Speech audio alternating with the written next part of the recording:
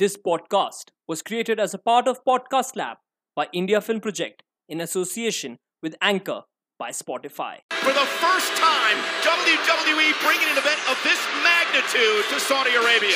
This vibrant, progressive city, our host tonight. It's all part, of course, of the Saudi Vision 2030. King Abdullah Sports City Stadium just got on its feet.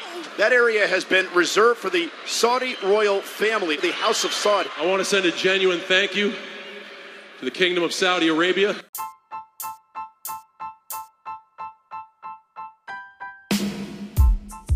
Howdy cowboys and cowgirls, welcome to yet another episode of the Anxious Millennial Cowboy Show.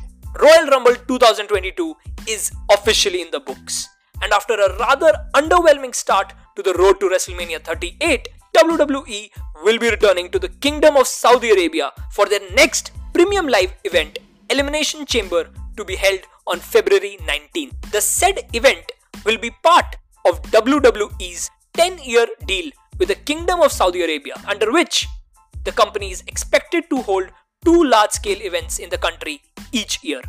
This 10-year deal, which reportedly brings in $100 million each year for the company, is part of Saudi Arabia's Vision 2030 plan to modernize the country by diversifying the economy, allowing women to drive, and development of health, education, and infrastructure systems. This isn't just a simple PR push to attract other businesses, but an attempt to alter the global perception towards Saudi Arabia. As a result, the events staged in the country have been entirely lengthy propaganda infomercials for the kingdom, pushing local tourism, the claimed social progress of the country under Crown Prince Mohammed bin Salman, and their hostility towards Iran. The shows held in Saudi Arabia are met with universal hostility and criticism, given the company's deference to a regime that curtails LGBT equality, abuses human rights, and suppresses women's rights, principally seen as attempts to sports wash the international image of the country. However, even if one tries to ignore these gross violations of basic human justice and looks at them strictly through the lens of wrestling shows, they are largely glorified house shows with terribly booked cards, having featured many of the worst matches in WWE history. But in Crown Jewel 2021, every single one of these shows has been outrightly dreadful, with numerous head-scratching, absurd booking decisions. From Shane McMahon becoming the best in the world, to Shawn Michaels' awful comeback match, the terrible main event match between Goldberg and The Undertaker, and Goldberg squashing The Fiend to win the Universal Championship.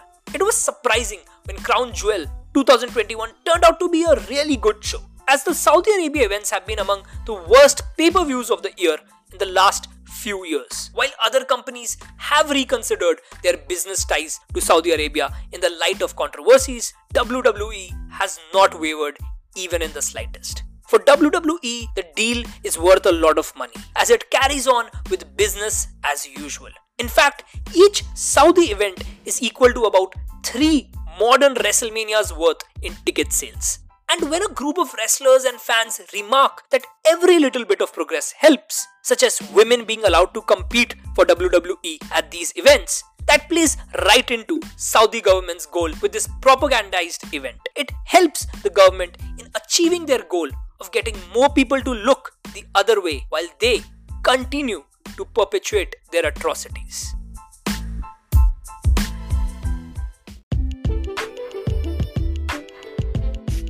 That's it, folks, for this week's episode. In case you wish to talk about wrestling or send in your feedback on the podcast, kindly reach out to me at ishankakkar07 on Instagram or at ikakkar on Twitter. Next week, on the final episode of Season 1 of the Anxious Millennial Cowboy Show, we take a look at the glorious career of the boss himself, the chairman of WWE, Vincent Kennedy McMahon.